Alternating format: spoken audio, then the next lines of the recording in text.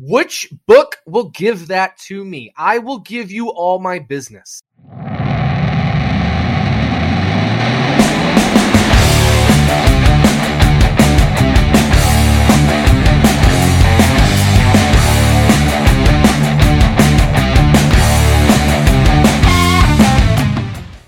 Welcome back to another episode of Stacking Denny's. I'm Jordan Maccabee of FantasyRacingOnline.com. My co-host Nick Giffen of the Action Network. Joey Logano in victory lane at Gateway beats Kyle Busch on a final restart.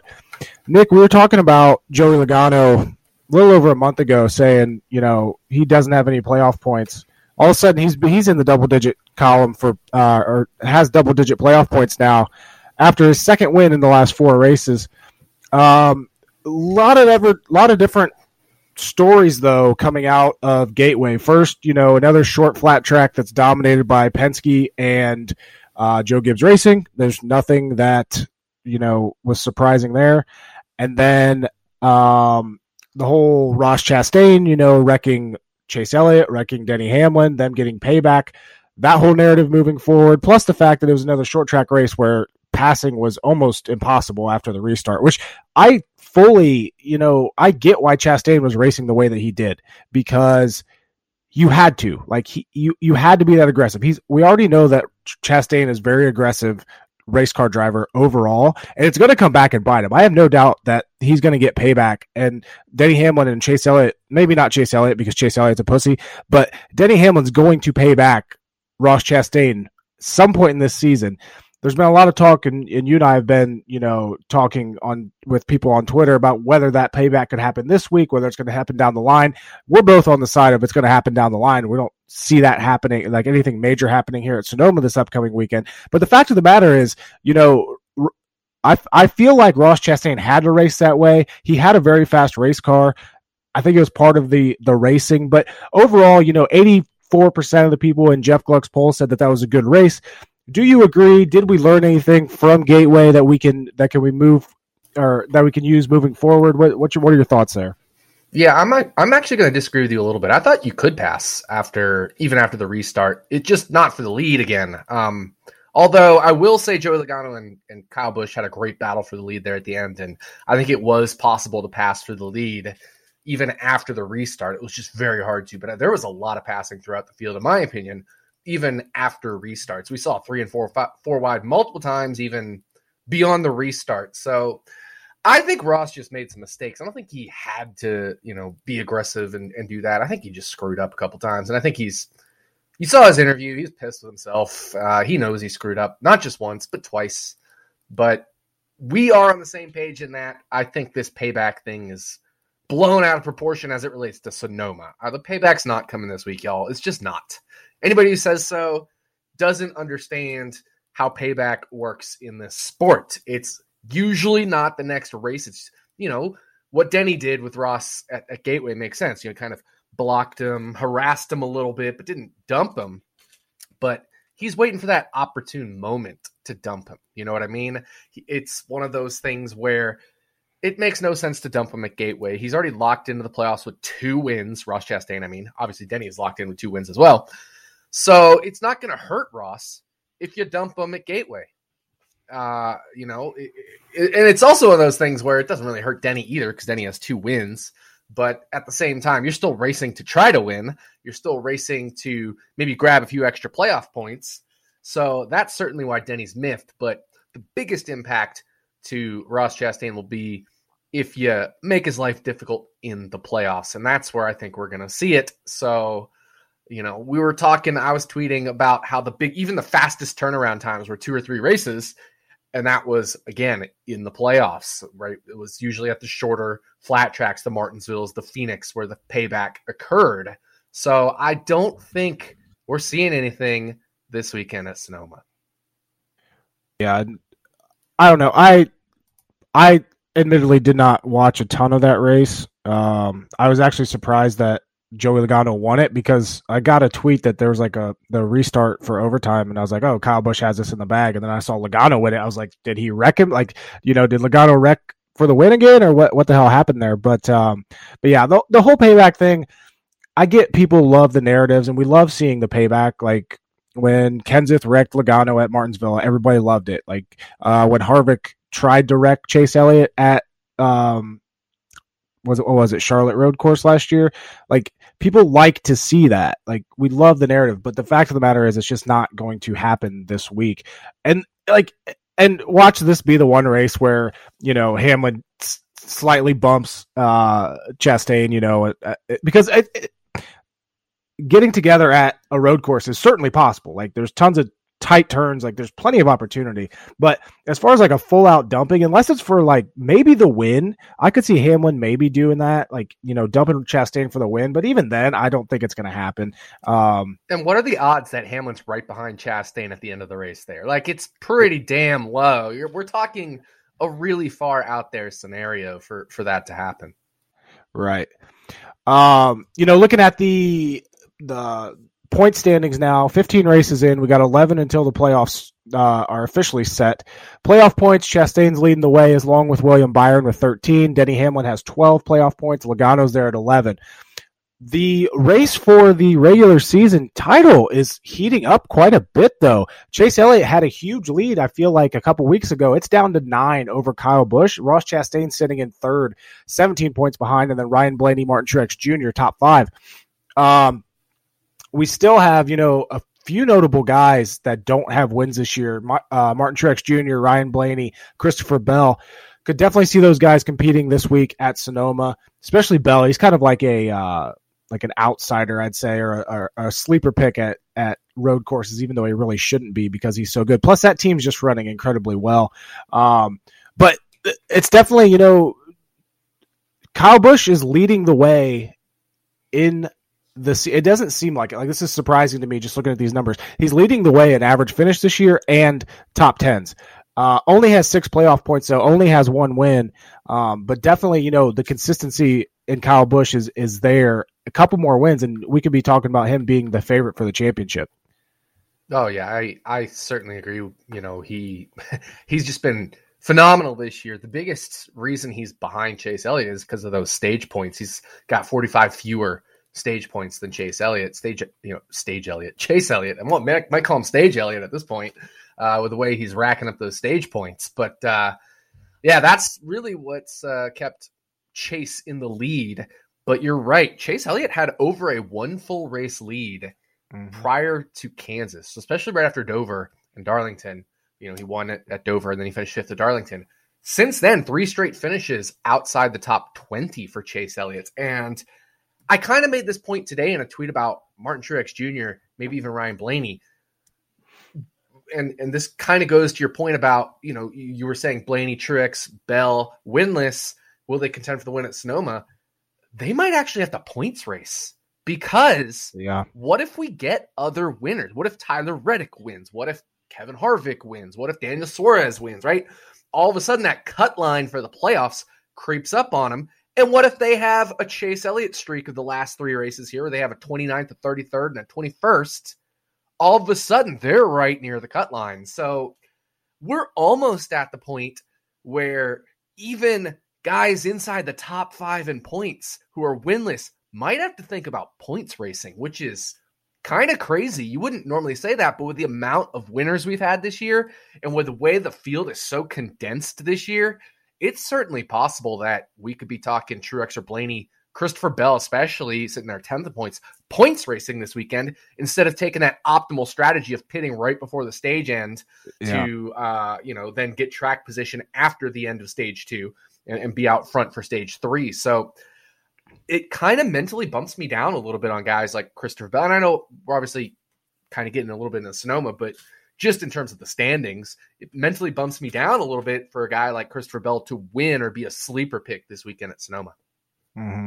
And that's the weird thing, and we'll get to Sonoma soon, but that's the weird thing about road courses is you take the strategy of either racing for points or racing for the win. Like as weird as that sounds, it's not very often that the two strategies align to where you're going to do both. And we saw it with Daniel Suarez at Circuit of the Americas earlier this year. He had the best car to start the race. He took the strategy of wanting to win the stage. He got, stuck back in traffic. He got hit on the next restart, and that ruined his day. And he probably had the best car that day. I'm not even going to lie. Like, obviously Chastain ended up winning it, but Suarez would have been right there all day if they would have kept that car up. So that's a very good point as far as, handicapping this road course coming up. And we have one road course this year race so far that we can take data out of.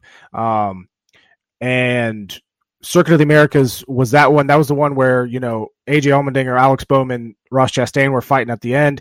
Allmendinger ended up finishing 33rd after getting spun out by Chastain.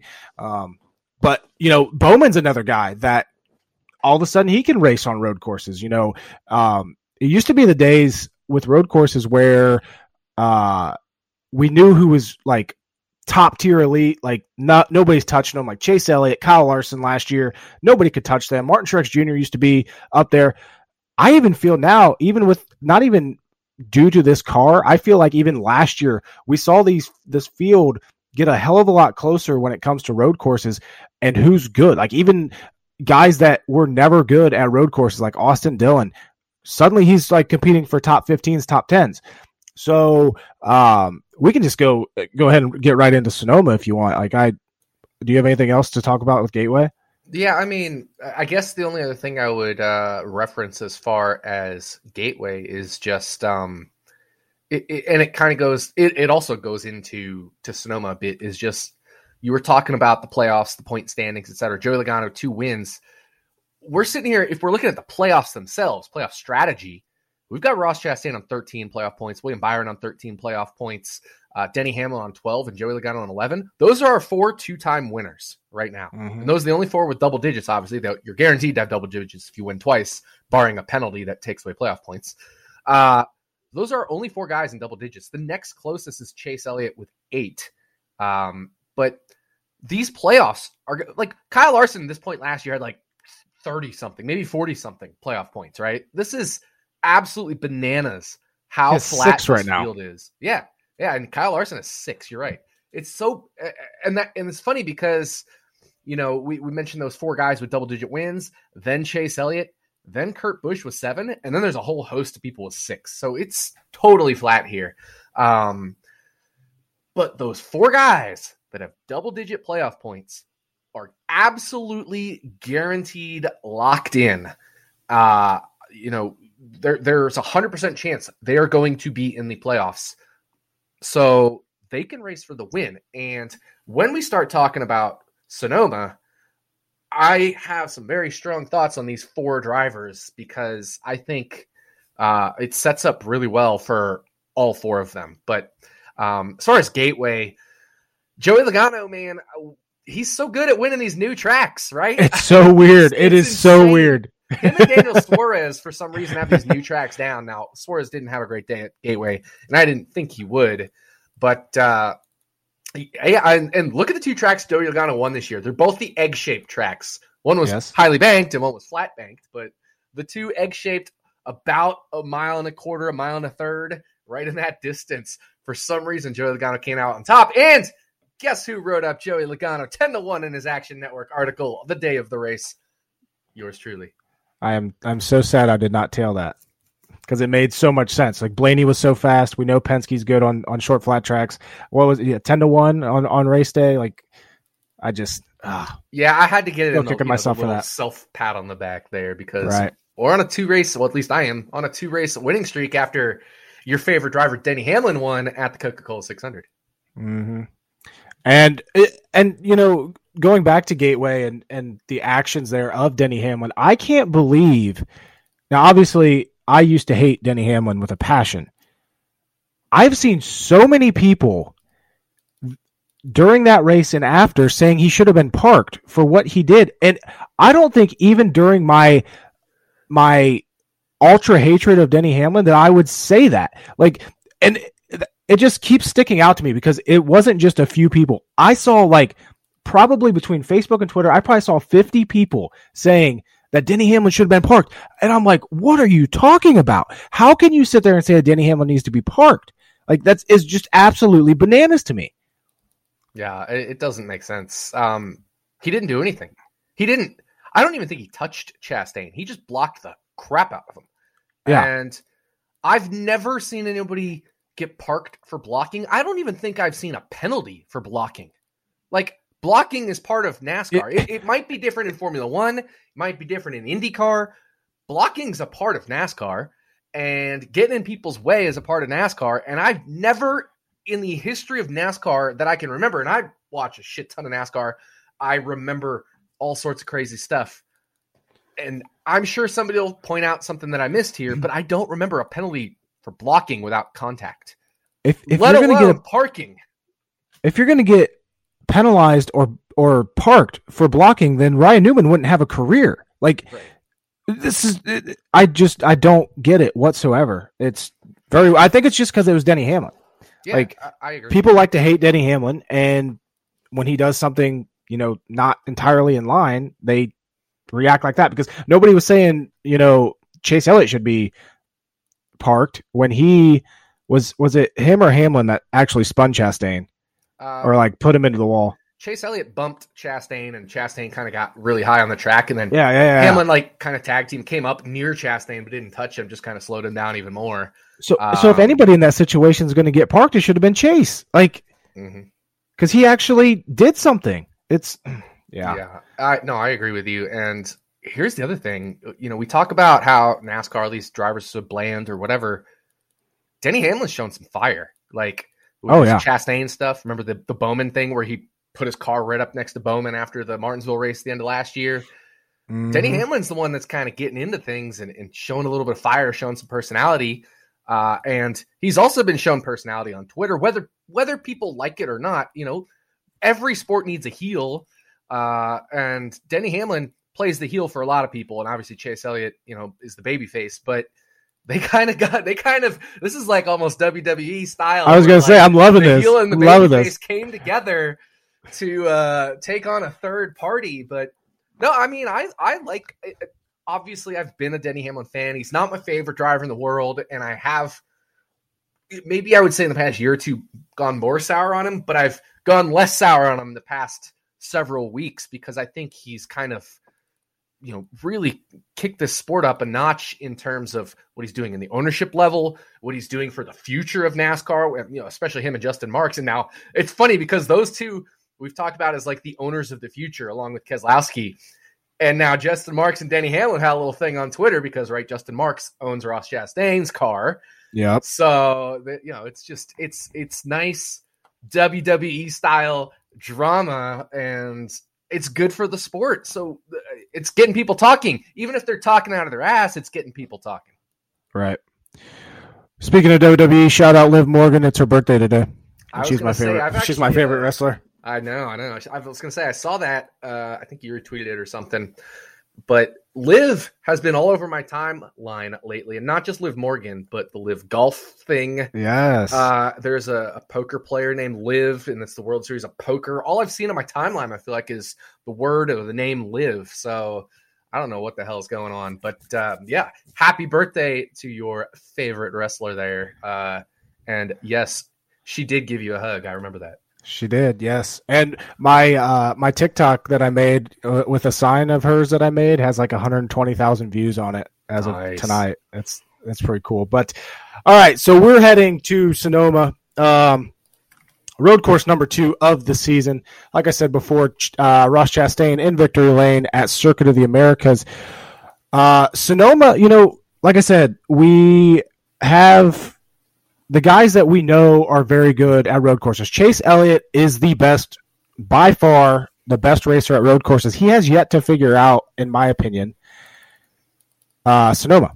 He's only led 16 laps here in his career, finished second here last year. He's never won a stage.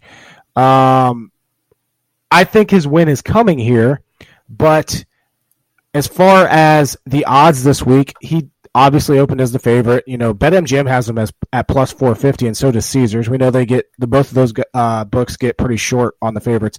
But Chase Elliott, best odds right now, 6-1. Kyle Larson, 7.5-1. And then it goes, Truex 10-1, Kyle Busch 10-1, Allmendinger at 14, Chastain at 12, Cindric at 14, Hamlin at 16, Blaney at 16, Bell at 18.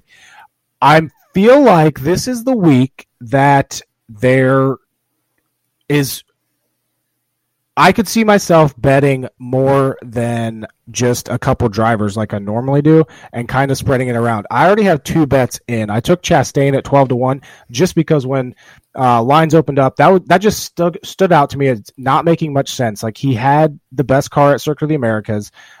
It's the only data we have to go on for road course data from this year. He's fast every single week. So I had to jump all over that. That's the Jordan Jinx this week. It's Ross Chastain 12-1.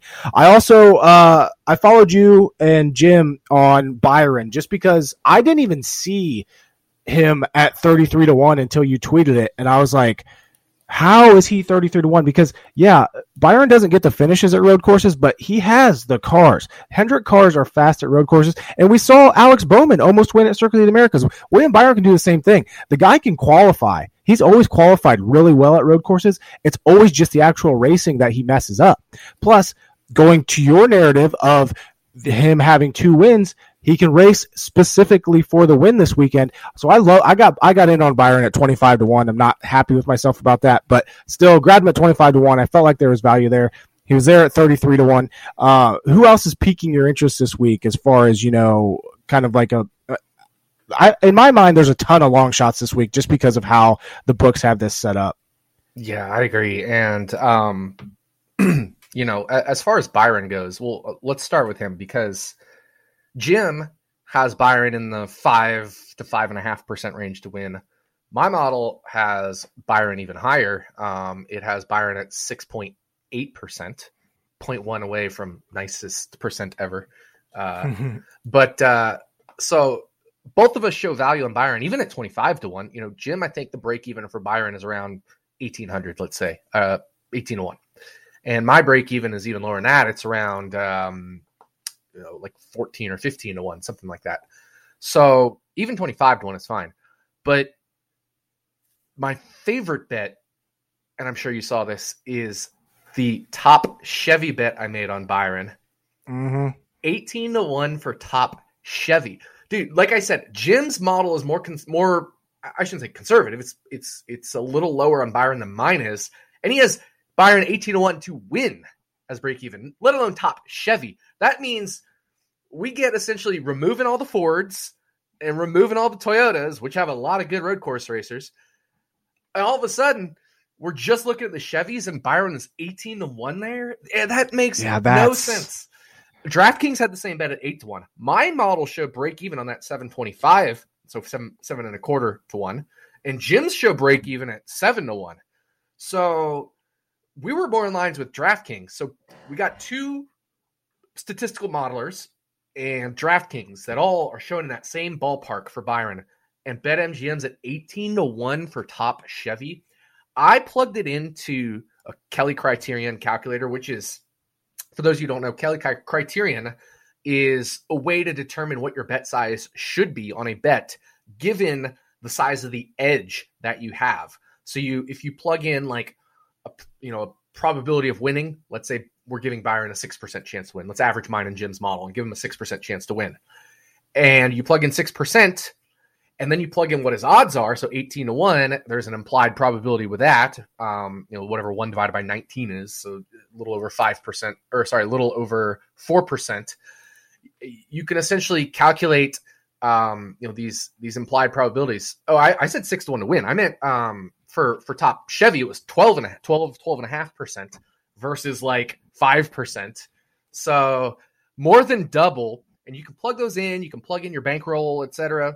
And you can use something called, instead of full Kelly Criterion, which optimizes bankroll growth, but is a little more risky. If you do like half Kelly, you basically divide that by half. If you do quarter Kelly, you divide that by 4.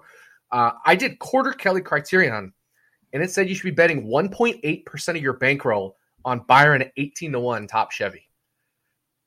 Like, wow. You should be betting basically 2% of your bankroll. So if you have a bankroll of $10,000, right, you should be betting $200 on Byron top Chevy. And that's with a conservative strategy of quarter Kelly Criterion. Multiply that by 4, and that's what you should truly be betting, is like $800 out of a $10,000 bankroll at Byron 18-1, because the edge is so big there. So that's just an absolutely incredible bet. So I wrote that up at Action Network. It lasted 17 minutes, and BetMGM took it off the board. Yeah. 10 minutes later, they reposted it 8-1. I saw it. Yeah. Because I was like, oh, I got to go grab that. Even though I hate BetMGM, the app. That is my. Mm-hmm. I will always shop odds, but unless it's significant difference, I won't use BetMGM. And I love MGM. Like, I only stay at MGM properties when I go to Vegas. Mm-hmm. But Absolutely. their app is awful. And I tell that to them to their face. Like, you go to the kiosk to put in bets. They're like, oh, you can use the app. And I'm like, your app sucks. Yeah. Like, it's the worst app out there. Anyway. Yeah. No, I agree with you. So yeah, 18-1, like, that doesn't even make sense. We've done that before with Toyotas. Like, top Toyotas, Kurt Busch, Christopher Bell. It doesn't make sense with them. And now you got, Byron and Chevy. No. You got a guy, William Byron, who's won twice this year, who's started on the pole for multiple road course races and actually, like, gotten out pole on speed instead of just formula. Like, we're talking a guy who can win a road course race. He hasn't yet, but he absolutely can. And a lot of the times he hasn't is because he's had to do the points racing strategy, and now he doesn't. And this leads me to where you were saying, well, who else do you like? I like all four of the guys that have double-digit wins, or multiple wins, not double-digit, 2 wins. And it depends where, because Chastain 12-1 at FanDuel with you. I like that a lot. I haven't bet it yet. I'm trying to decide what my betting strategy is going to be outside of William Byron. So if I lose out on Chastain 12-1 at FanDuel right now, I'm okay with that. He's 11-1 at PointsBet. I still show value at that number. So there's options here. But at Circa in Vegas, right, in Nevada, you can get Denny Hamlin 21-1. Oh. And Joey Logano 25-1. And I show like value that. I on like that both of Hamlin. those. Yeah. Joey Logano and Denny Hamlin 21 and 25 and 21 respectively. I show value on both of those. Jim shows value on both of those.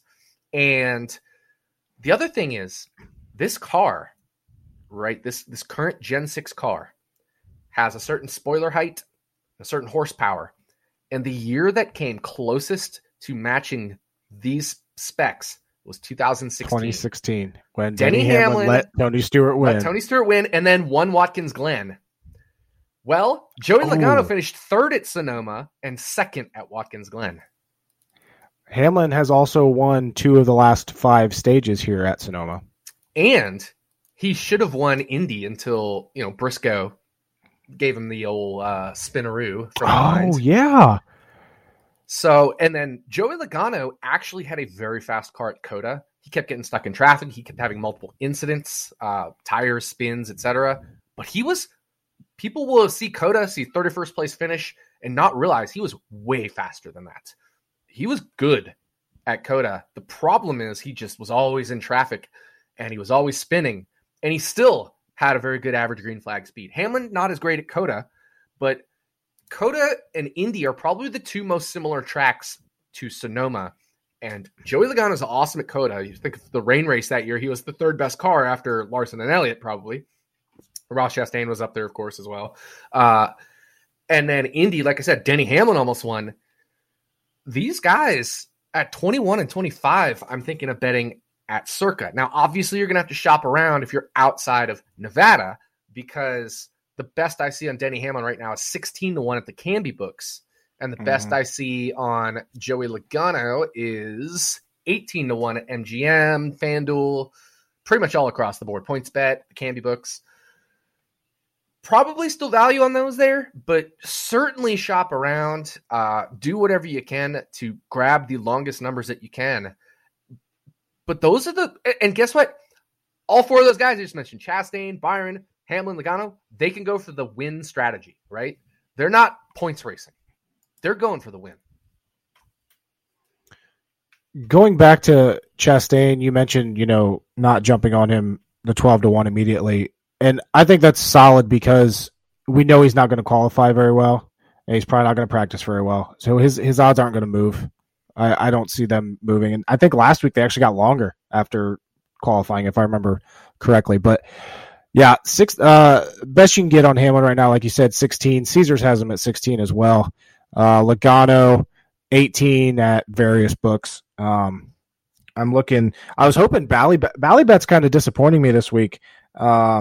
Just because their top 5 odds aren't great or anything, but they have Hamlin at 14 and they have Logano at 15. I think that's the shortest I've seen Logano. Not that I don't think like I don't have the mindset of Ballybet is, like a circa to you, but just worth noting there. But yeah, so with being able to go for that strategy, it's definitely an advantage for those guys. Would you argue or would you think that the people that don't have a win, someone like a Martin Truex Jr., who is very good at Sonoma, he's finished third, first, and first over the last 3 races here, has 3 wins. Is this still his chance, though, to get the win and lock him in? Or presumably lock him in, assuming we're not going to get, 17-plus winners or anything like that. But, I could see that angle of it as well with a guy like Martin Truex Jr., who's really good. He's going to qualify well. He's going to be running up there. It's being so high in the points, I don't think he really needs to points race this week. He's 5th in points. So like someone like that, someone like Ryan Blaney, I feel like could still go for that winning strategy. What would be awesome is if like the crew chiefs could let us know before the race, like what kind of strategy they're going to run, because, if it was me, I'd run the race win strategy. Like I thought Daniel Suarez's strategy at COTA was awful. I would have went for the win, but they wanted that playoff point and the 10 points for the stage, I guess. Like yeah. I just don't, if I was a crew chief, I wouldn't do that. I think, and that's what I was going to say, is I think it's super debatable with Truex, because you could see the point strategy, you could see the win strategy from him, and maybe it depends on how their car is running, right? If they don't feel like they have a winning car, they probably take the point strategy. If they feel like they have a winning car, then I'm sure they take the winning strategy. I think same for Blaney. The area that's super, super, like, I think they're all points running is the guys sitting 10th, 11th, 12th, 13th in points, but not in playoff standings, just in raw points. Bell, Almirola, Reddick, Harvick, they're all going to be points racing. I don't even care if Bell has a winning car. I think he's points racing, right? Because there's no guarantee, even if you have a winning car, that you're going to win. These things are crazy. This year has been crazy. Eric Jones, Austin Dillon, probably points racing. There's a little gap down then to Daniel Suarez. He could go for the win strategy, especially knowing COTA and how good of a car they had. Maybe instead of points and what happened at COTA, maybe they go for the win strategy. I think if anybody behind Daniel Suarez has to go for the win, there's no points racing your way in if you're Michael McDowell. There's no points racing your way in if you're Bubba, unfortunately, or Justin Haley, or Chris Buescher, who just missed a race due to COVID. Those guys are going for the win strategy. They're very low likelihood to win, aside from maybe Daniel Suarez, which I was shocked that Circa had it like 15-1. Blew my mind. That's something. Yeah. I for as sharp as Circa is, I didn't think they'd make him 15-1. I thought they'd want to take some bets on Suarez. Considering of the 2 traditional road course races NASCAR used to run at, Watkins Glen and Sonoma, Suarez was way better at Watkins Glen than Sonoma. So, certainly he did well at COTA, and that's the closest comparable, that or Indy to Sonoma, but I still don't think they're that comparable just because it's so big, so long. There's a lot of big straightaways, whereas Sonoma just doesn't have that. So that's why I thought, Daniel Suarez could do well at COTA, but probably struggle a little more at Sonoma. Not saying he can't win, but I think 15-1 is pretty ridiculous. So as far as strategy, pretty much if your Suarez are back, you got to be going for the win. If you're in the Austin Dillon all the way up through Christopher Bell range, you're probably points racing. Not guaranteed, but probably. And then if you're Truex or Blaney, I think it just depends on how your car is, whether you take the points or you go for the win. That's my opinion. Yeah. Another guy that I see you have a bet on this week is Kevin Harvick, 50-1. What's your rationale there? It was probably a mistake, is my rationale. Well, I took him at 60, and I didn't track it right away. The 60 was at Westgate, being in Nevada, and so can't track that on the Action app. I can. I just have to do like a custom bet for it. But by that time, it had already moved down, and the longest available was 50. So I just tracked it at 50, but I did actually get him at 60. And then I was like, I thought about the point stuff, and I see he's like 2 points out or something from the cut line there. And I'm like, the hell was I doing? It shows as a value in my percentages, shows as a value in Jim's percentages as far as win probability at 60-1. But if you just think about it, like, he's probably points racing. So I'm not as happy as I was with it. I think I made a mistake there. And hey, we're all human, right? We all make mistakes. But I just like Harvick is in a vacuum without points or stages or wins or playoffs. I like Harvick at 60-1. The problem is we're not in a vacuum. Yeah.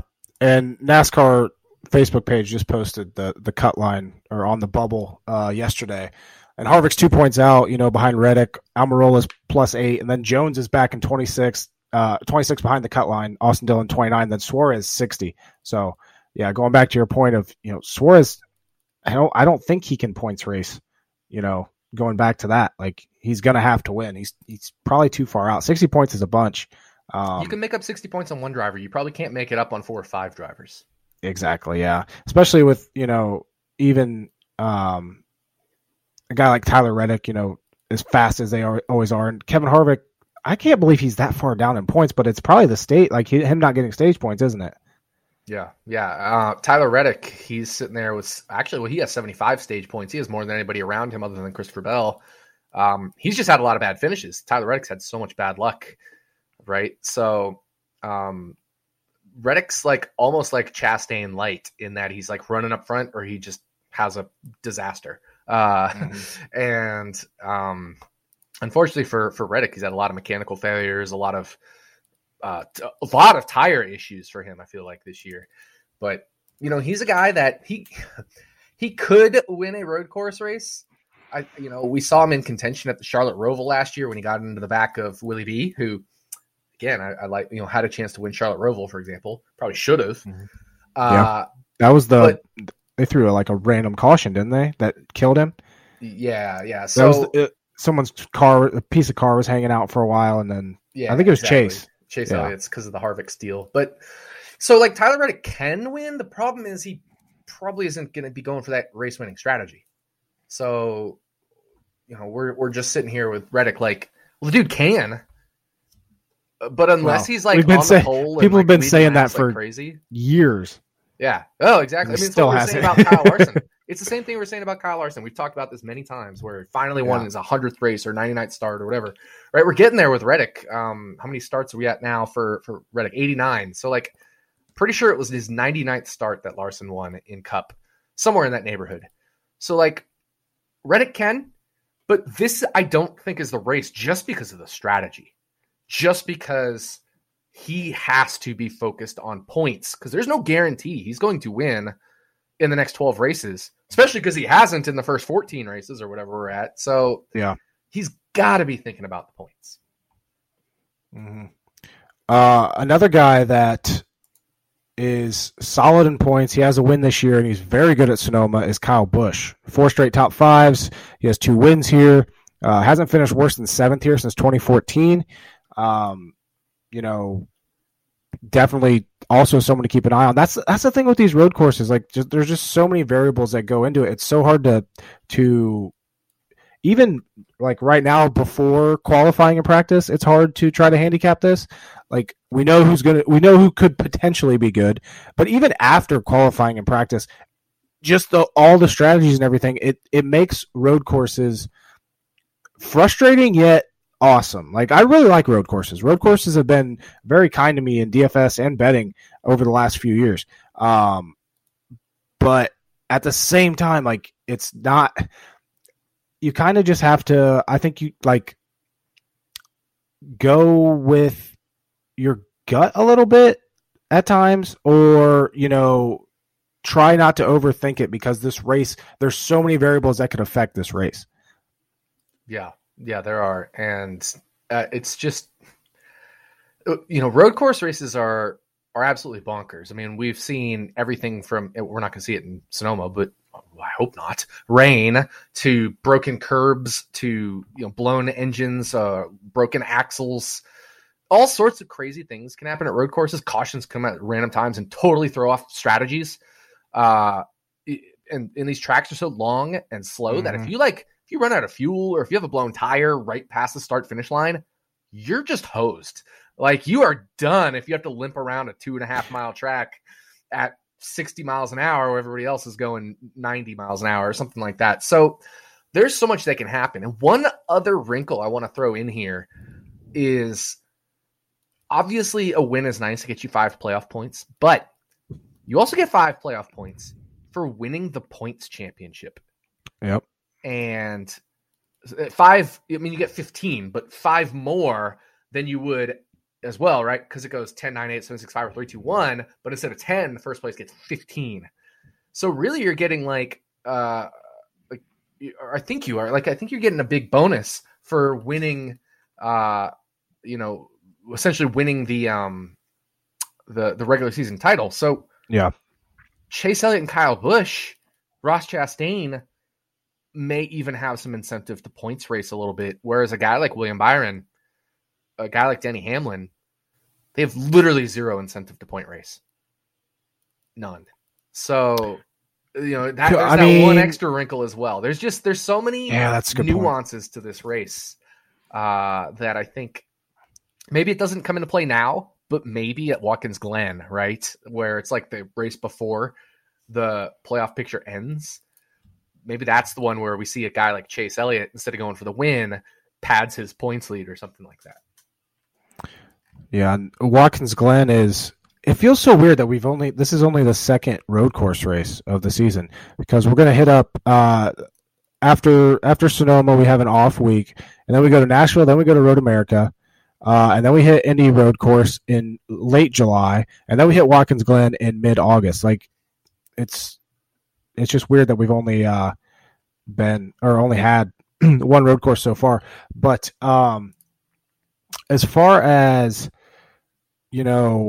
Sonoma goes, it's always been, we've talked about the different.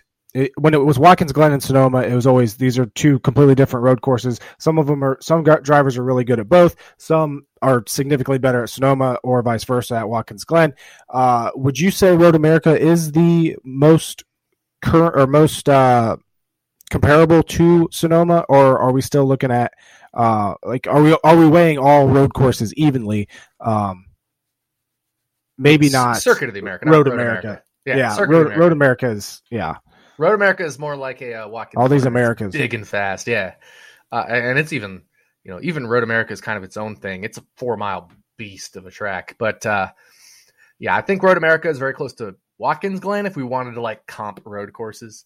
And I do think Circuit of the Americas is as close as it gets to Sonoma. The thing is, Circuit of the Americas is bigger, but it does have a lot of slow, twisty sections. And an Indy road course also has some slow, twisty sections. The big thing about Indy road courses, it's basically completely flat. So it's not like Sonoma in that regard. So I do think Circuit of the Americas, COTA, who we raced earlier this year, is probably the best comp for Sonoma. But really, if you're looking at Sonoma, my model, when I ran the numbers, initially I was like, well, probably I'll look at Sonoma history first, COTA second, and then all road courses third. It's actually flipped. Look at all road courses first, and then look at Sonoma and COTA, and then look at Sonoma. So track history matters, but at the same time, a good road course racer is a good road course racer. You really want to go with track history for very specific drivers. Martin Truex Jr. kicks ass here. Brad Keselowski, garbage here. Very specific drivers, Sonoma history matters a lot more, but the bulk of the field, it's what is your overall road course racing ability. So when I model this, I have to model it for all drivers. So it's saying, look at all road courses. But I do think there's specifics like a Martin Truex Jr., like a Brad Keselowski in opposite directions, where they're either really good here or really bad here. And Kevin Harvick, I think, is one of those as well. I think he's really good here at Sonoma in general. And like Chase Elliott maybe is air quote bad at Sonoma relative to his other road courses. Still really good. But, I think there's little individual circumstances, but by and large, you can probably use road course racing ability as a good proxy for most of the field. Kevin Harvick actually has the second best average finish at Sonoma among all active drivers. Can you guess who has the best? And I would love to see this guy win on Sunday. I actually cannot, but I'm going to take a guess. Yeah. My guess, and this is, I'm sure wrong, Kyle Larson? Nope. No. Nope. I know he's qualified up front like every year. His average start at Sonoma in 7 races is 2.3.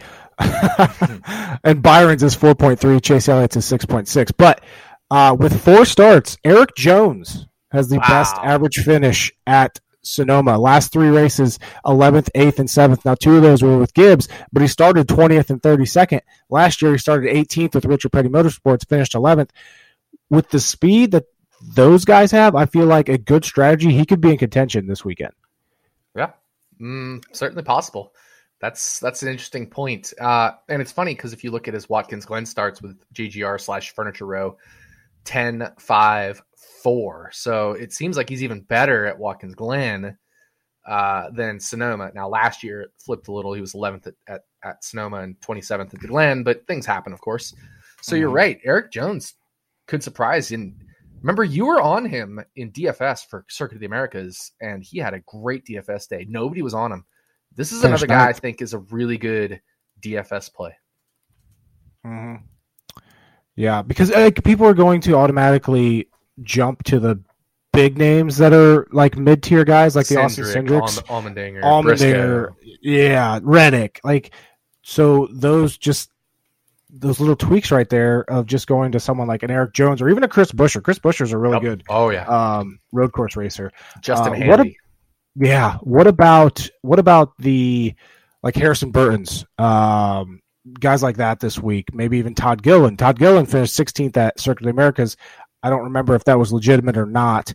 But Harrison Burton, he was definitely playing points racing because he finished top 10 both stages there. Ended up finishing 17th, I believe. Yeah, the 2 rookies there, Gilly and Burton, right next to each other, 16th and 17th. Yeah. And Haley 15th, right? Michael McDowell 13th. Well, though he gets a lot of attention at road course races.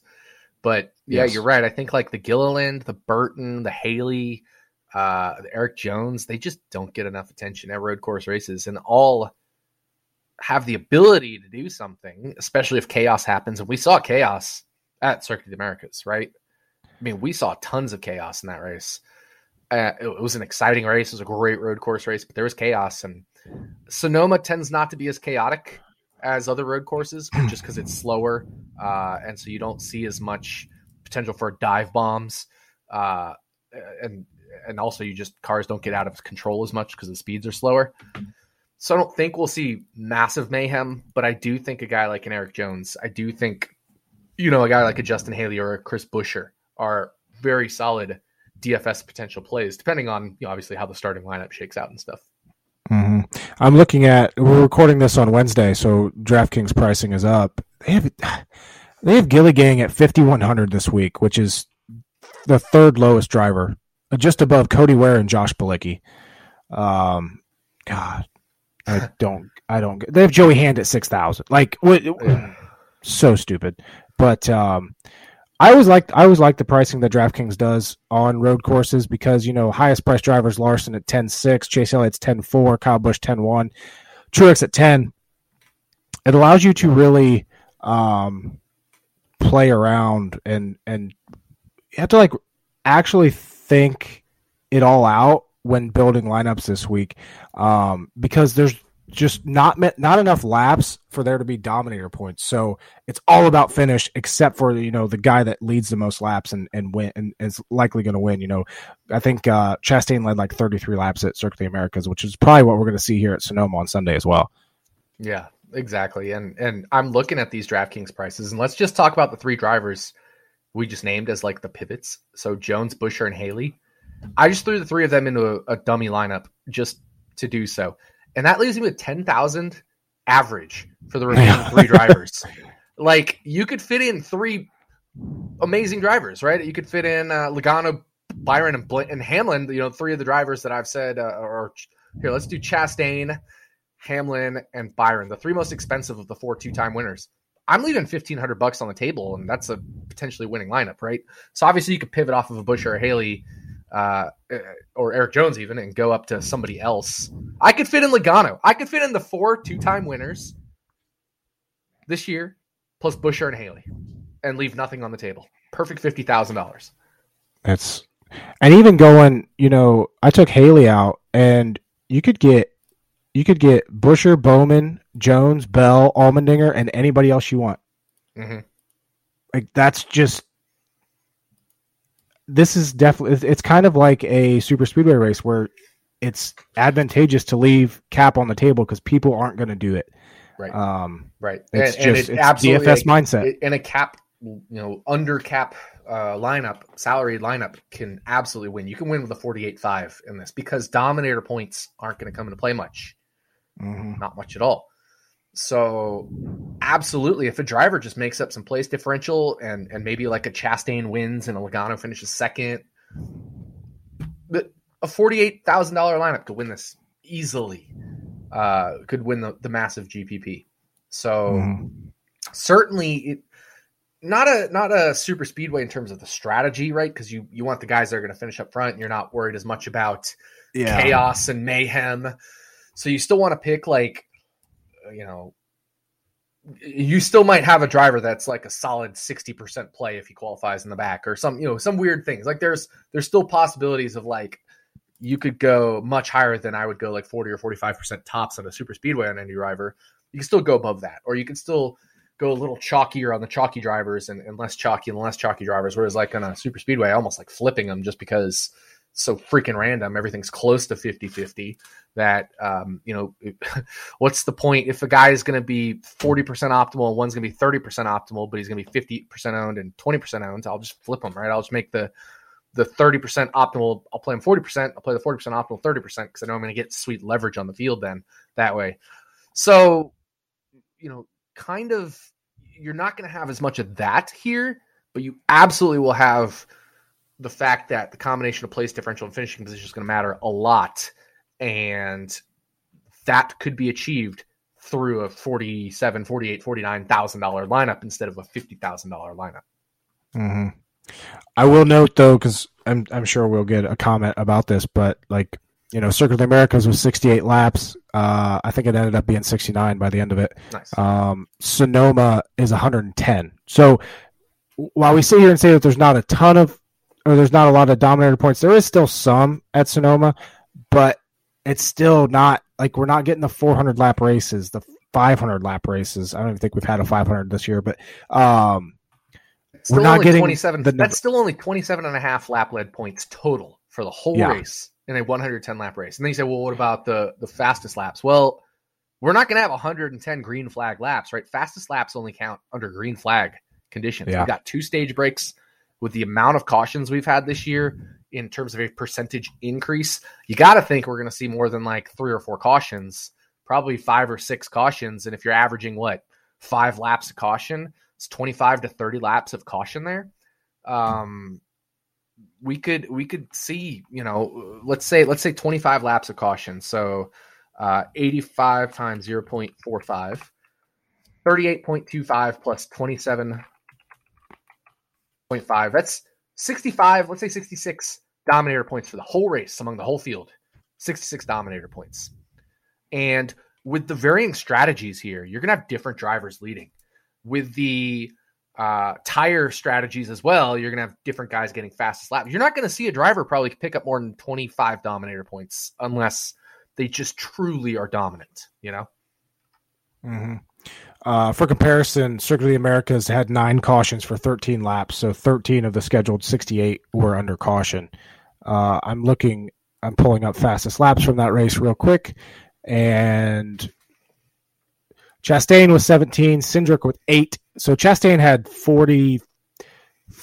almost 45% of the fastest laps. Total fastest laps were, let me do the math real quick, 33, 37, 40, 43, 45. So there's only 46 fastest laps at Circuit of the Americas out of a scheduled 68 laps. So if you use that same math, you can probably cut off 20 to 25 laps from the 110 from Sonoma, assuming we get similar cautions.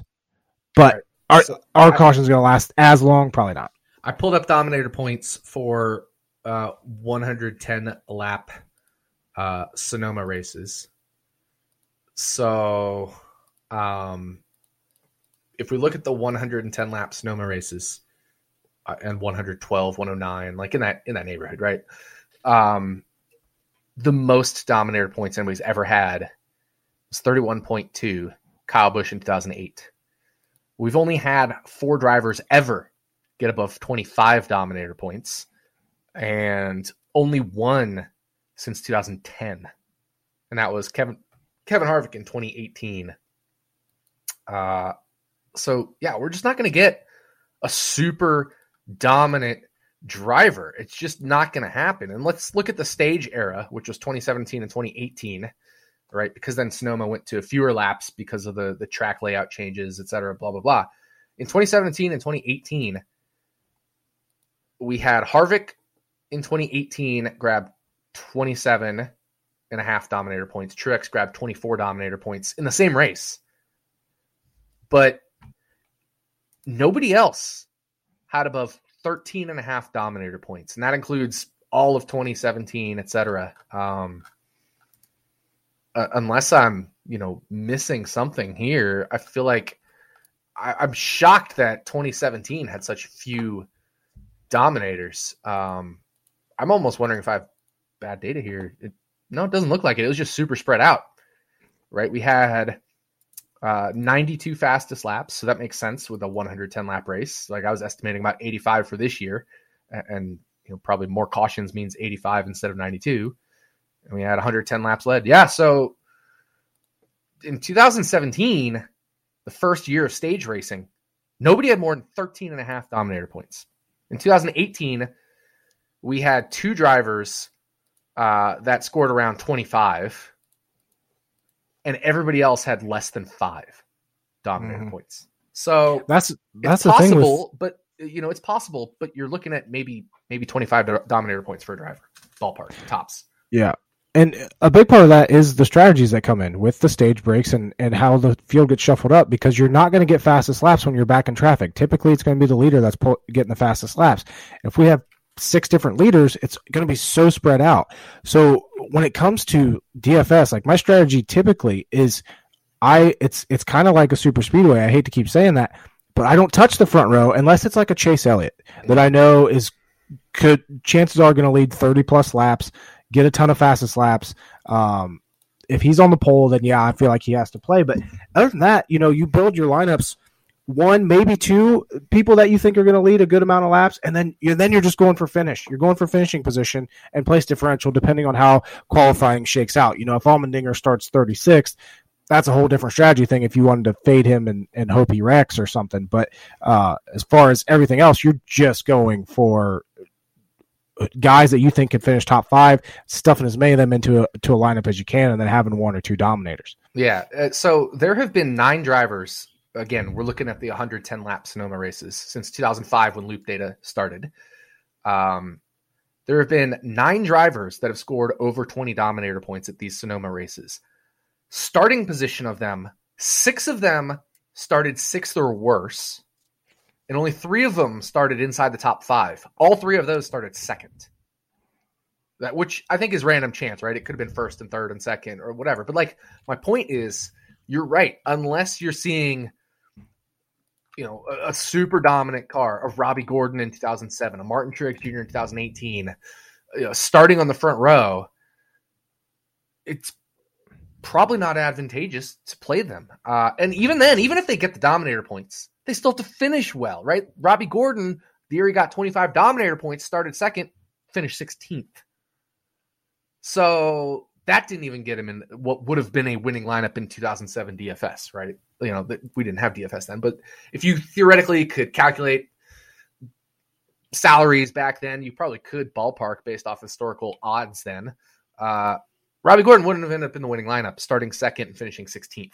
That minus 14 and that 16th place finishing points, not good enough to overcome. 25 Dominator points is not enough to overcome that. So it's just so there's basically only been maybe 8 or 9 drivers worthy of dominance and finishing position And even then, about only 2 of them started up near the front, like on the first 2 rows.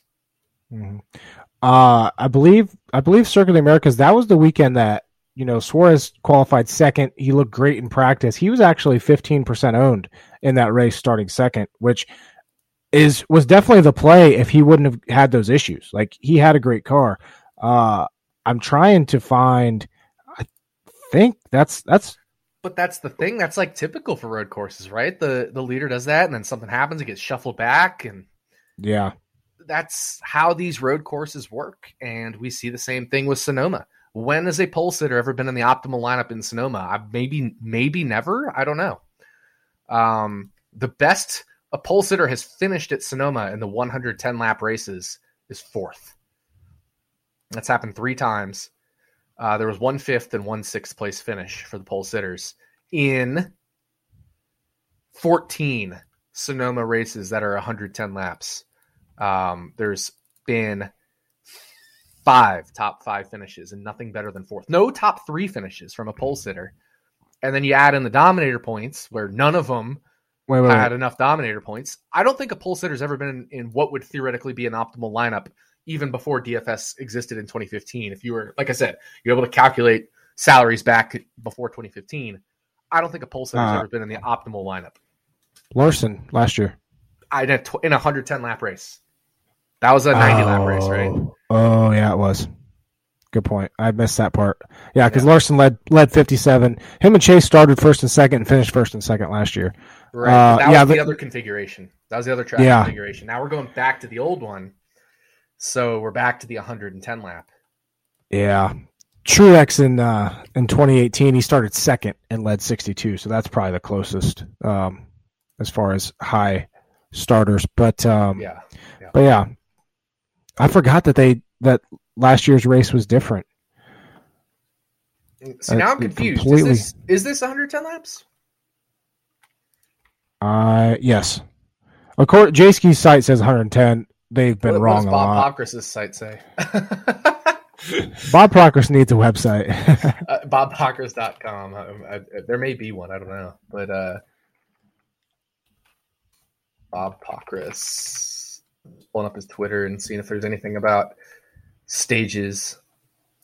By the way, a couple hours before we started recording this. Oh, here we go for Cup. 25, 30, 55. So 55 plus 55 is 110. So yeah, definitely 110 laps. So we're going back to that. I thought so. All of a sudden I got super concerned, maybe we are at the 90 lap, but no, we're right. We're 110 laps here. But a couple hours before we went on air, Carson Hocevar announced he will be racing this weekend, at least trying to start. What? I saw what happened with him. I didn't see what his actual injury was. I saw that once again, NASCAR is embarrassing slow. Nobody's released what his actual injury is. We don't know that yet. The only announcement we've seen is him saying he's planning on trying to race, and Daniel Suarez will be there in relief if needed. But based off of his pain, based off of the video of him getting pulled out of the truck and put on the stretcher and what I saw of his leg, I didn't think it looked good. I'm floored that he's attempting to race this weekend. And it wasn't the best quality video, but I thought his leg looked pretty beat up. Maybe pointing in the wrong direction, beat up on that lower part of the extremity. I don't know. I could be wrong. It's not the best quality video. And based off some of the things Hocevar had tweeted or posted on Instagram, I was very worried for his future, especially because it seems to be the right leg from what we're hearing, and that's your gas pedal, right? You're not, even if you're a 2-footed driver or you're 2-footed left foot braking or whatever, you still got to use your right for the gas pedal. Whereas if you broke your left, you could just go back to 1-foot driving, right foot for the gas and for the brake. But so I was very worried for him, but he's apparently going to try to start this weekend, which shocks me, which is also great news. We definitely don't want people to be badly injured, but I'm very shocked. And you're absolutely right. That was an embarrassing situation for NASCAR. You would never see that in an IndyCar, period.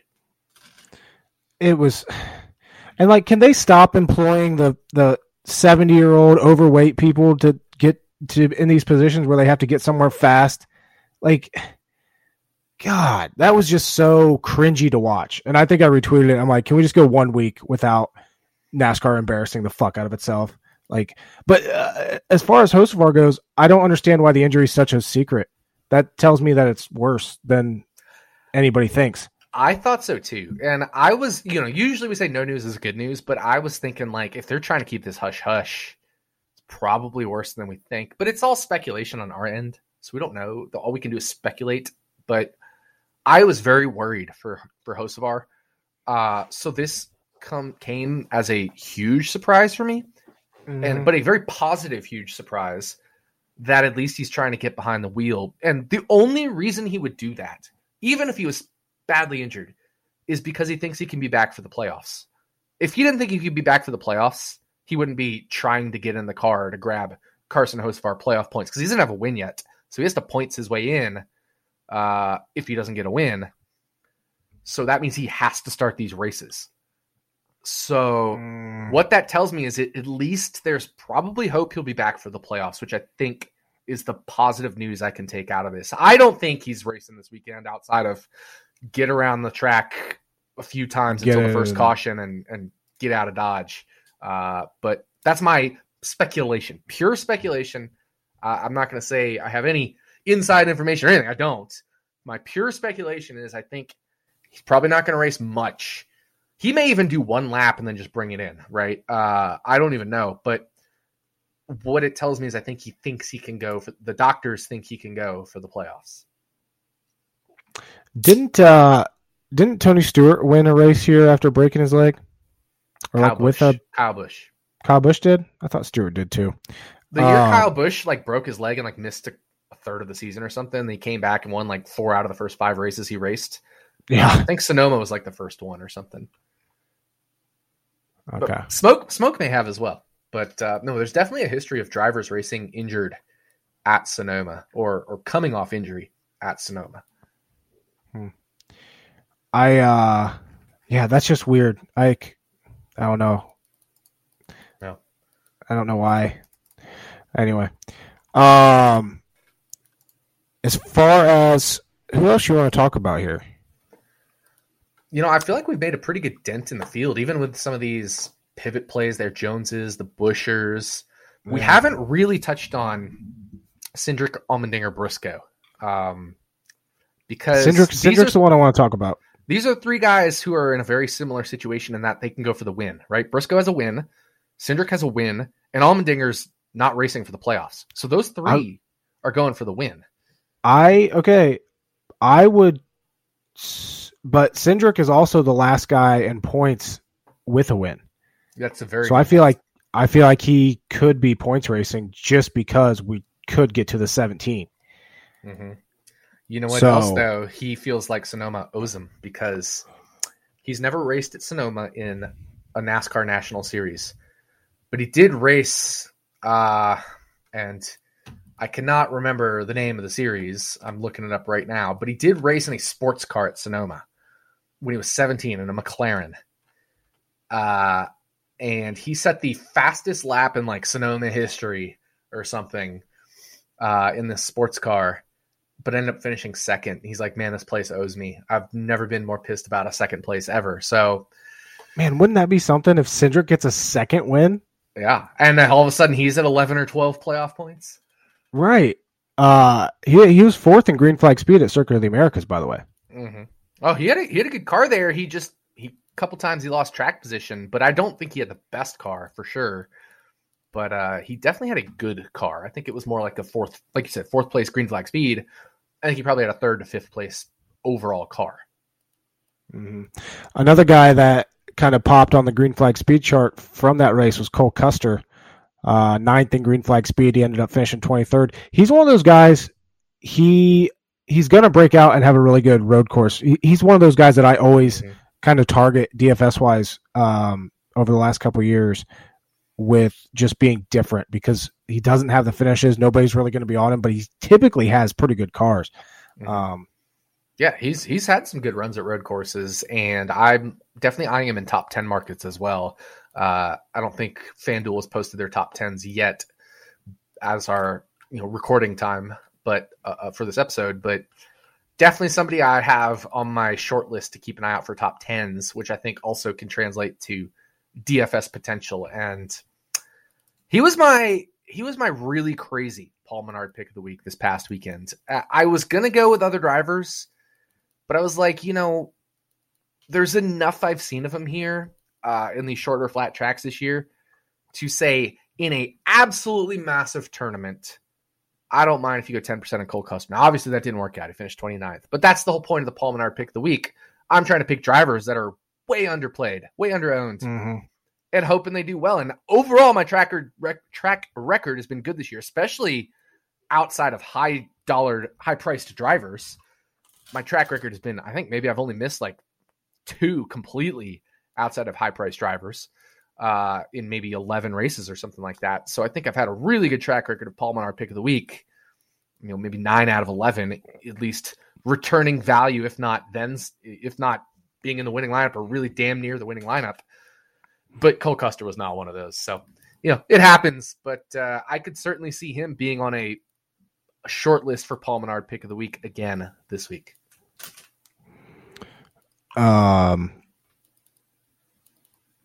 Yeah, I don't know. I'm just going through the entry list right now, seeing if there's anybody. Joey Hands back in that 15 car. People make a deal of that, but nah. I feel like didn't he have speed at Circuit of the Americas and then had a mechanical issue, or am I crazy? He did, and so did, and he also kind of did at that Indy road course race, I think it was. Or no, sorry, it was the Charlotte Roval last year. He kind of got up there, but he also ended up crashing. I think he and Truex got together.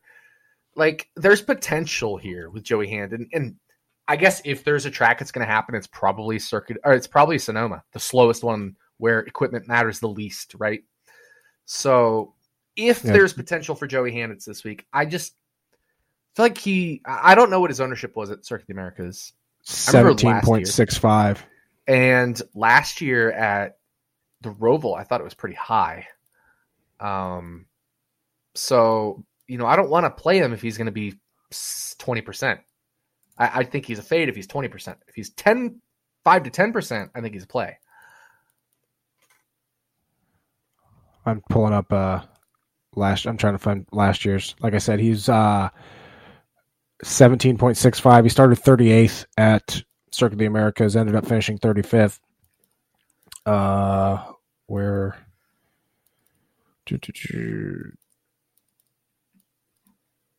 last year's I don't think Roval. I don't think I have it in here. Yeah, I probably have it somewhere, why. but he's one of those guys where I kind of want to judge his, the perception on him, the sentiment. If people are going to be on him, I want to be off him. If people are going to be off him, I want to be on him. But one guy I will not be on is Brad Keselowski. Brad Keselowski's not good at Sonoma. He's completely fallen off a cliff on road courses in general. Yeah, he used to be pretty decent, especially at Watkins Glen. But he just was it last year where like him and he wrecked like 7 times or something. At which track? One of the road courses. I want to say it was Sonoma. He finished 15th at Sonoma. Maybe it was the Glen then. Yeah, he finished 35th at the Glen. Yeah, that was the one. But I mean, he's done well at the Glen, right? Like he has a win at the Glen for Penske, I'm pretty sure.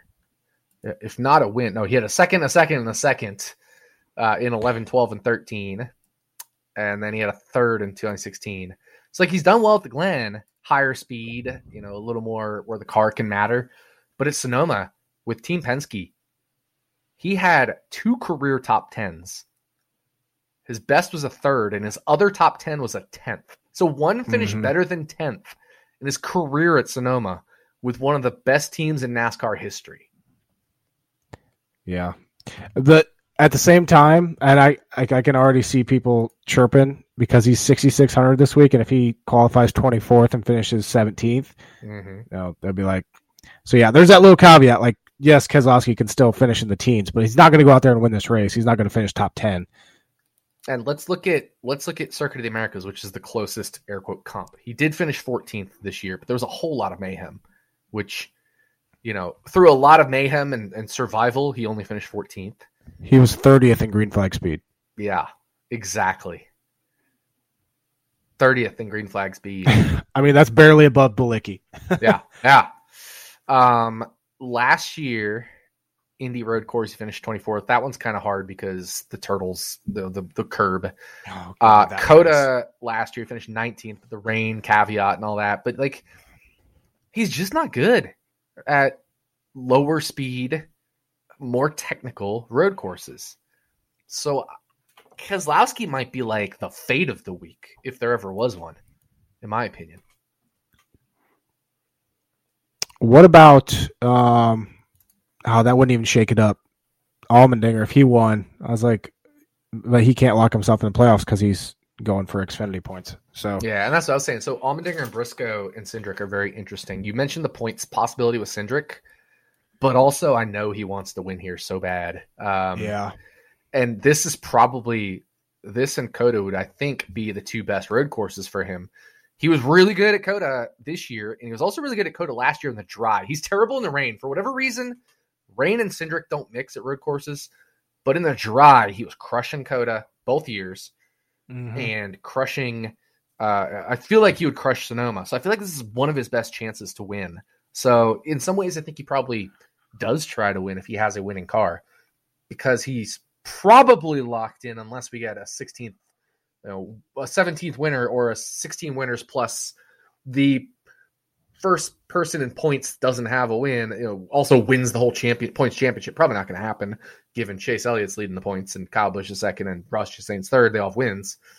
And Cindric could also have to be the 16th of the 16 winners. So that's a pretty low probability, I think. So really, we probably need 17 winners to bump Cindric out. And we got 12 races to get 6 more. So we need half of the races to have a guy that already hasn't won. I think he probably goes for the win if you feel like he has a car that can win, in my opinion, for Cindric. But I definitely understand he could potentially points the race as well. Briscoe and Allmendinger, and Briscoe might be in the same boat as Cindric there, right? Because they're close enough in points. They both could conceivably be the last in wins. But Allmendinger, just going for the win. The problem is Allmendinger's best finish at Sonoma is 7th or something. I don't have it exactly in front of me. I'm pulling it up right now. It is one more click away. Yeah, 7th is his best finish at Sonoma. Now, that doesn't mean he's only ever been a 7th place car. He's had races where he's been tops or near the top in green flag speed, but the dude just hasn't sealed the deal here.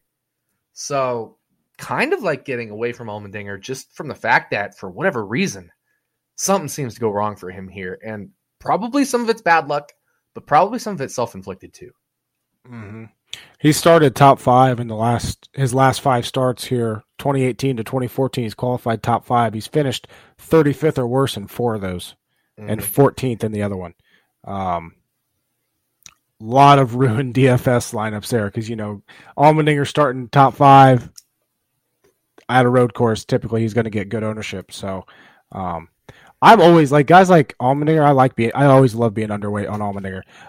It's the guys like Chase Elliott that I'll go overweight when I think it's a slam dunk. So, and this is, what is so funny that you bring this up, because when I run my model, one of the things that matters is, and these are 2 separate things. How good are you at road courses in your raw performance? So, 110 driver rating or 98 driver rating or whatever, this many laps led, etc. That matters. But what also matters is how good is that relative to your average race? And if it's much better than your average race, you're actually expected to do worse. Whereas, so Chase Elliott is just good all the time. That means good things for him at Sonoma. If Allmendinger is really good at road courses, but bad everywhere else, that actually means worse things for him at Sonoma, believe it or not, or at road courses in general, right? Even though we know he's so good here, he just doesn't get the finishes. And it probably has something to do with the team quality, Maybe something to do with the driver's ability to finish a race. I don't know. Certainly he can win these road course races, but there may also be a, pushing too hard type thing because he doesn't quite have the equipment he would have at a Penske or at a Hendrick or things like that. But also, even when he was with Penske, he wasn't the half year is with Penske. He wasn't blowing the doors off of the whole series. So I just don't think he's the best driver out there. I don't think if you put him in Chase Elliott's car, I don't think he's Chase Elliott. Obviously at road courses, he may be even better, but I think in terms of average finish or modeled finish, being so good at road courses and bad everywhere else was a statistically significant factor in saying you're actually less likely to finish well, even if you perform well at the road course. So it was funny that you brought that up because you're like, I'm on a Chase Elliott, but not on Allmendinger, even though they're both noted road course racers. That goes exactly with what my model says. If you're a noted road course racer, but that's your only good discipline, you're actually still less likely to finish well. That's weird. That's weird. Mm-hmm. We haven't really talked, but could this be the week that Kyle Larson gets his second win? We saw what he did on road courses last year. Circuit of the Americas. Yeah. Circuit of the Americas, he finished 29th, but he was 8th in green flag speed. I haven't really talked about Larson for a while as far as contending for a win. It's starting to get a little weird. Could this be the week though? It could be. Absolutely could be. I mean, the guy's a great road course racer. He's great everywhere. So another one of those Chase Elliott's where, like, if he's good here and he's good everywhere, that's a positive signal boost for him. Or at least not a negative signal boost in the Allmendinger direction where it's like, I'm not as good everywhere else, so it could lead to more poor finishes. But, I definitely think this is of the races we've had lately, it's weird to say, like, the only two I've really been on Larson was obviously Darlington. Mm-hmm. And I think I could get on him this week, maybe not in betting, but potentially in DFS, right? So Larson here is one of these guys that I think is in play this weekend. It just depends on how things shake out, where he qualifies, etc. But this is a very good track for him. And like you said, his average start is bananas, but at Sonoma. But speaking of which, like, what's his odds for pole? 5 Pull that up real quick. Yeah, I think it's 5-1 at DK. Last I saw. Yeah, I don't think I couldn't. The longest he is to win the race is 750. I don't think I could bet that, but I don't mind betting him for the pole just because of his history here. It's now ridiculous. One of those was awarded. I think last year's was awarded, but the three prior to that were speed. Yeah, and that was speed with Ganassi. Yeah, exactly. So tough to say as far as how this race is going to play out, but I definitely think this is a Larson potential week, and I haven't said that much this year. I said it definitely for Darlington, but that's like the one race I think I've said it all year where I was like, this is a Larson race, was Darlington, right? I mean, you remember and he had a rocket ship. I was saying, don't bet him at Vegas when everybody was betting him at 6-1. And since then, I hadn't seen anything out of him that shows he's been the best car. Like, look at his playoff points. He has 6. One was the win at Auto Club where, he had probably a 5th place car and ended up winning because of all the craziness there at the end. I think Reddick had the field covered that day, and Logano, I think, was stronger than Larson. Guaranteed there were at least 2 or 3 drivers better than Larson that race at Auto Club that he won. Since then, 1 playoff point. And that was a stage win at Bristol Dirt. 1 playoff point for Kyle Larson over the last 12 races. I don't think we could find a 3-race gap last year with him, 3-race gap last year with him not winning a playoff point. Maybe 3 or 4 races tops. It's just, we're waiting for, and it's not like they're not getting to the front. Like, he's led 20 laps in 1, 2, 3, 4, 5, 6 of the last 7 races. Like, it's not like he's not getting to the front. Yeah. But he's just not there at the right time, and obviously not getting the finishes. But the more I'm looking at this, I really like betting him for the pole. Yeah. He's been a top 5 qualifying machine all year. I don't even care if he's only at 5-1. I think I'm definitely going to bet that. All right, I was wrong. He had a 4-race gap last year, Bristol, Martinsville, Richmond, Talladega, where he didn't get a playoff point. And then he had a 5-race gap later in the regular season, Pocono, Road America, Atlanta, and New Hampshire. But other than that, those are the biggest gaps of consecutive races where he didn't get a playoff point last year. We're at 12 right now, and last year his longest was 5. Or sorry, Wild. we're at 1. I should say not 12 now, but we're at 1 out of 12 races, with his current gap being 6 races, and prior to that, he had a 6-race gap with no playoff points. So he's already had 2 streaks without a playoff point, longer than last year's longest streak without a playoff point. And the crazy thing is, though, like if that team suddenly gets to their race winning ways, like there's no doubt that he's going to be the favorite for the championship. Yeah, still, that's exactly, and that's just Kyle Larson. He's that good. It's just as good as Kyle Larson is, as good as Chase Elliott is. Hendrick Motorsports hasn't been the class in the field. Chase Elliott's really done it just through consistency. He has 3 top 5s. That's it. Like Chastain's been faster. Blaney probably has been faster this year, more running towards the front than Chase Elliott. Elliott's just had the finishes and the stage points, like the consistency, but he hasn't had the raw speed. Whereas I think you and I can agree, like Kyle Larson, I mean, look at Larson. He has 1, 2, 3, 4, 5, 6 top 5s, and Chase Elliott has 3, right? Like Larson has the upside here. The most upside of all of Hendrick is just that Hendrick hasn't been the elite of the elite. There's just been kind of an elite class of like 4 or 5 teams, right? Hendrick, Gibbs, some Penske, and Chastain. So that's where we are. Yeah. Kyle Larson having 6 is kind of surprising to me. That just seems high, but it makes sense now that I'm looking at it and looking at the season. But, Chastain is leading the way with 7. Nobody has more than 50% of top 5 finishes this year, which is insane. Yeah. Yeah. So who's dock block this week? Because your boy had a pretty good finish at Gateway. Almirola? Yeah, Almirola did have a good finish. Very solid, strong run. I think it was 5th place win or race for him. Yep, top 5. So the driver who is dock blocked this week is one we've talked about very, very, very, like a lot, like very strongly. We've talked about it. He has a very interesting situation where he could race for the win, or he could race for points, and that's Martin Truex Jr. Incredible racer at Sonoma. You could get your second win.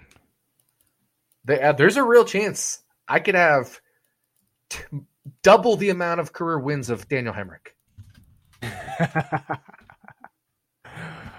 Oh, man. I got my random fancy racer this week. Is the first time I've gotten a clunker all year. I got the 78, which I don't even know who's racing that damn car. Scott Heckert. Yeah, Scott Heckert. So, yeah, shout out Scott Heckert. Yeah, let's go. Maybe he'll, avoid some carnage and finish 25th. Be a good day for him. It would be. But yeah, who's your pick to win? Man, this one's so tough. I'm gonna go with Kyle Busch, but I don't like it. I don't like the pick.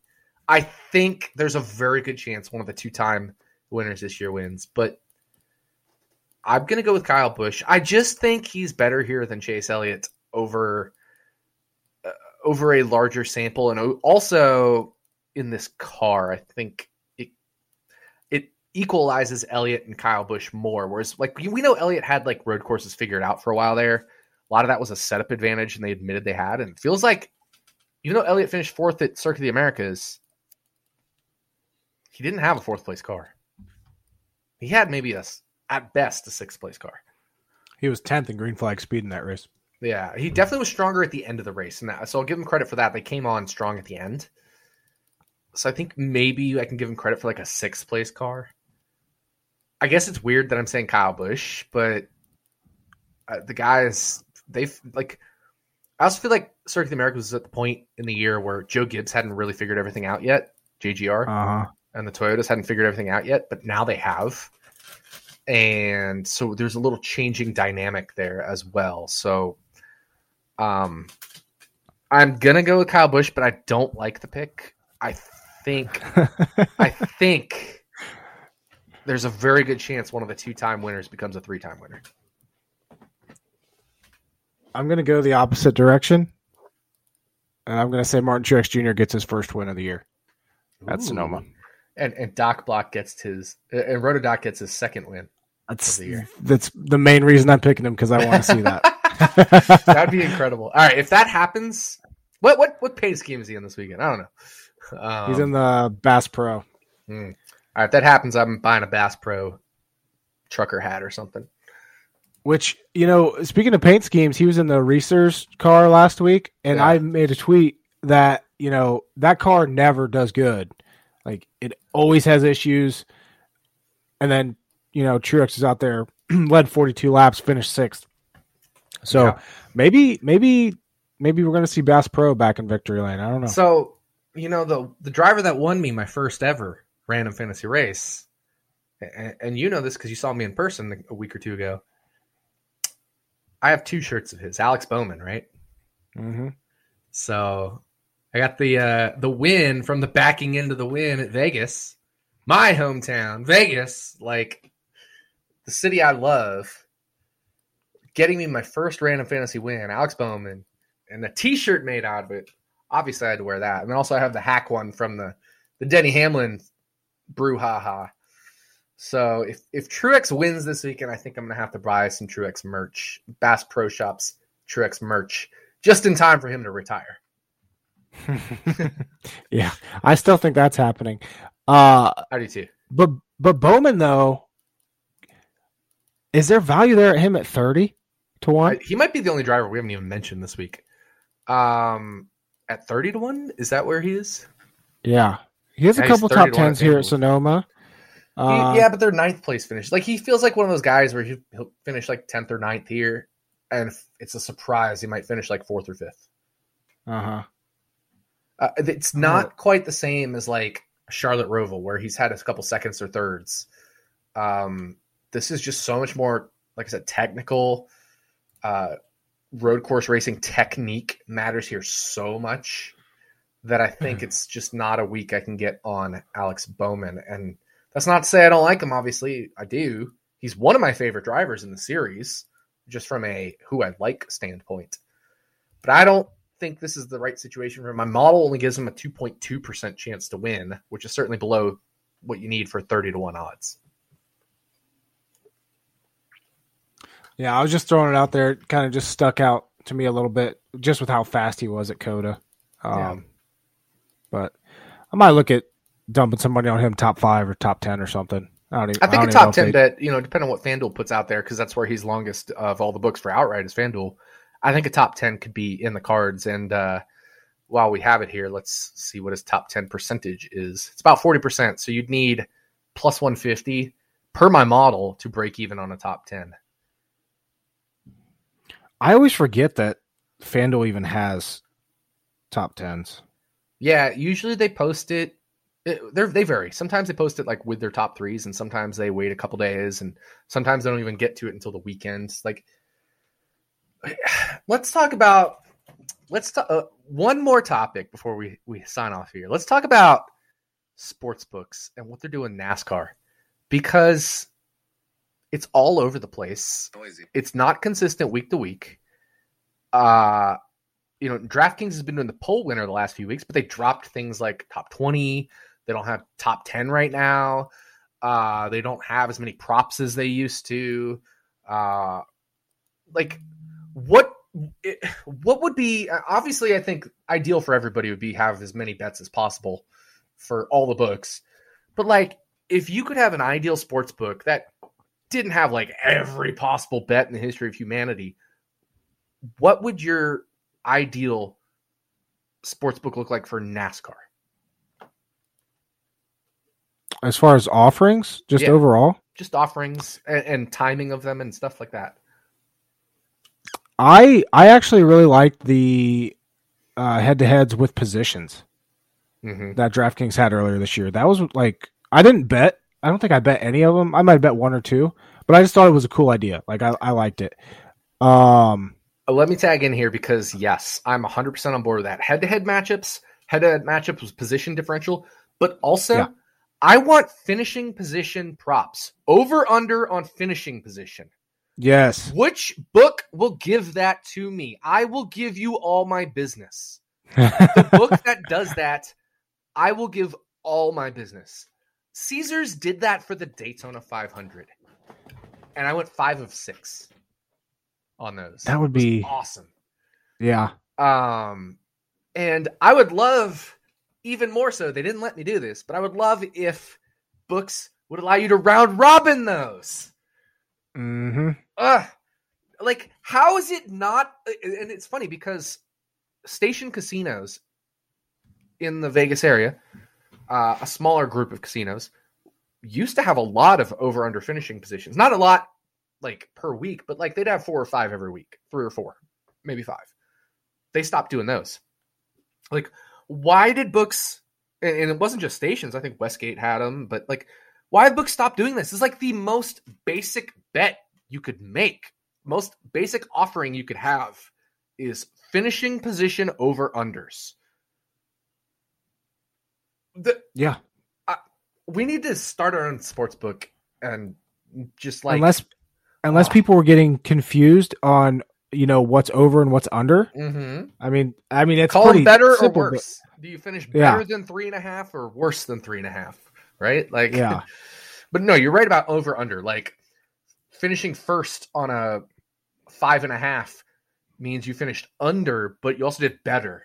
So that's almost like the under, but you went over on the expectation. So I understand that terminology being confusing, but just call it like, better or worse than 5.5. I don't know. Figure something out. There's ways to make it so it's understandable, but this is the most basic bet the sportsbook should be offering. And I'm also with you on the position differential, right? Like Denny Hamlin versus Ross Chastain -1.5 position difference or whatever. Those should, like, they're the basis of like NFL, of NBA, of whatever, spreads, like driver spreads, driver finishing positions, right? Like we have point props for basketball or football, like yardage props, finishing position prop, right? Over under 5.5. Just, it's so easy to offer. It's so easy. I'm not saying hire me because I work for Action Network and I'm here to help all of the people who follow us on Action Network beat these kinds of props. Like, hire somebody to offer those so I can beat you at those. That's all I'm saying.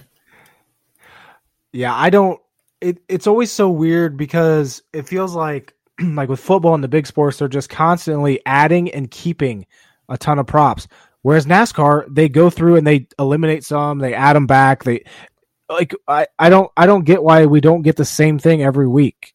Like, top 20s were hot last year, and then I get it. You don't, like, they probably got their ass kicked on top 20s, and then nobody was betting them anymore. But still, like, I don't know why you still wouldn't offer them.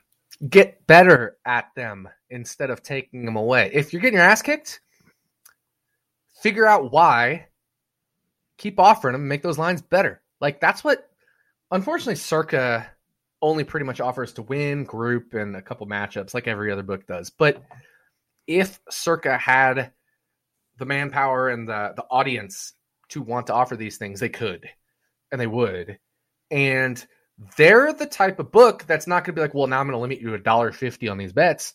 What they'll do is they'll take the sharp bettor's bet and adjust the line accordingly because the sharp bettor bet it. That's what a good book does. And I wish NASCAR had a bigger following, a bigger audience, because we would see more of these awesome bets. But I feel like if somebody started a damn book out there just for NASCAR, a NASCAR-focused sports book, plugged it to the NASCAR audience and the sports book, and the sports betting audience as the place to go for NASCAR, they could do awesome things. it just doesn't exist out there, unfortunately. Mm-hmm. There just aren't the right offerings.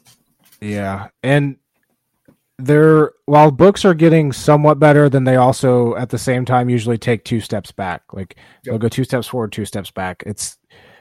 We're kind of just at the mercy of where it is right now, and it's kind of just what we deal with, I guess. I don't know if some of this comes on NASCAR's end. I'm not part of discussions like that or anything, but I know at least like some of the crazier offerings for like the All-Star race, I think NASCAR worked with some sports books potentially to say this is things that could be offered. But like, man, NASCAR, if you're listening, help us get more of these very easy prop bets, basic bets that we could have that other sports have. They're the same bets other sports have. We just need to apply it to our sport because they would produce enough volume. The books would make enough off of the juice, and it would be good for everybody. Yeah, because you know why I'm watching a 35-7 blowout NFL game is because I have the over and I need another score. People are going to watch the races more the more they can bet on these things and put some money on it. Oh yeah, or in college football, you're sweating the 23.5 point spread, even though the game's a 24-point game. Yeah, the final minute.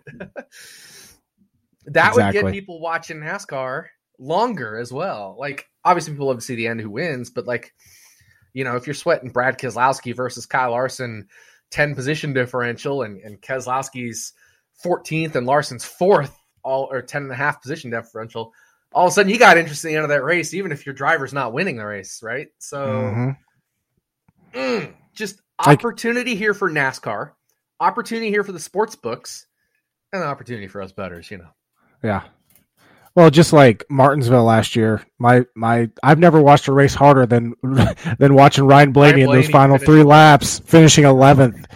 Oh, I'm going to be watching William Byron so hard this weekend. This is my biggest bet of the year, is the Byron Top Chevy. Again, because of Kelly Criterion, it just says this is the biggest edge I've had all year. And I didn't make it just off my model. I made it off my model, off Jim's model, off DraftKings saying it should be 8-1. It's like off of just basic common sense. Yeah, right. And so it's just basic common sense. Yeah, I mean, you saw the tweet I made about the drivers' stats at road courses. Like, Byron was 3rd in like average stats at road courses. So, yeah, biggest bet of the year. I'm sweating Willie B. I like that though. I like that bet. Hopefully, I don't feel bad about the bet, even if he crashes out on lap 1. I don't feel bad about the bet. Well, he's not Jordan Jinx this week, so I don't know if that'll happen. As we say with NASCAR betting, you bet speed, and as we say as bettors in general, the best you can do is get closing line value. Everything else there is left up to chance. Yep. All right, that's going to do it for us this week. Sonoma on Sunday, and then we have a week off, so we probably won't do an episode next week. And then we'll be back for Nashville. Yeah. And that's when this is the final race this week for Fox. So we should be getting a better overall visual broadcast after this week, but then we'll have Rick Allen in the booth. So it's kind of a trade-off there. But I'm not sad to see Fox leaving. Like, they've just completely been awful all year. So they've been bad for a few years, but honestly, they melted in from the start this year, and this has been the worst it's ever been for Fox. And that includes surviving some of Darrell Waltrip's last years in the commentary booth there. He honestly was pretty good the first several years, but just kind of went downhill as he got older, and that's not his fault. Like, he's a great guy, and it now it's just turned into a damn comedy show, and not in a good way. Yeah, I don't know what the contract situation is, but I feel like this is what you do if your contract's about up and you're not going to renew it. Yeah. Like, a lot of races this year, I felt like the producer has been a college intern, and they're just trying to get experience. Like, it's been that bad. So, yeah, looking forward to a week off from NASCAR, not having to worry about it, and then, of course, getting to NBC. And then I'm just going to have to mute my TV, but that's fine. least I do production. I like NBC's production overall. So good luck this week at Sonoma, DFS betting wise, and we'll talk to you in a couple weeks with Nashville, second race there. See you guys.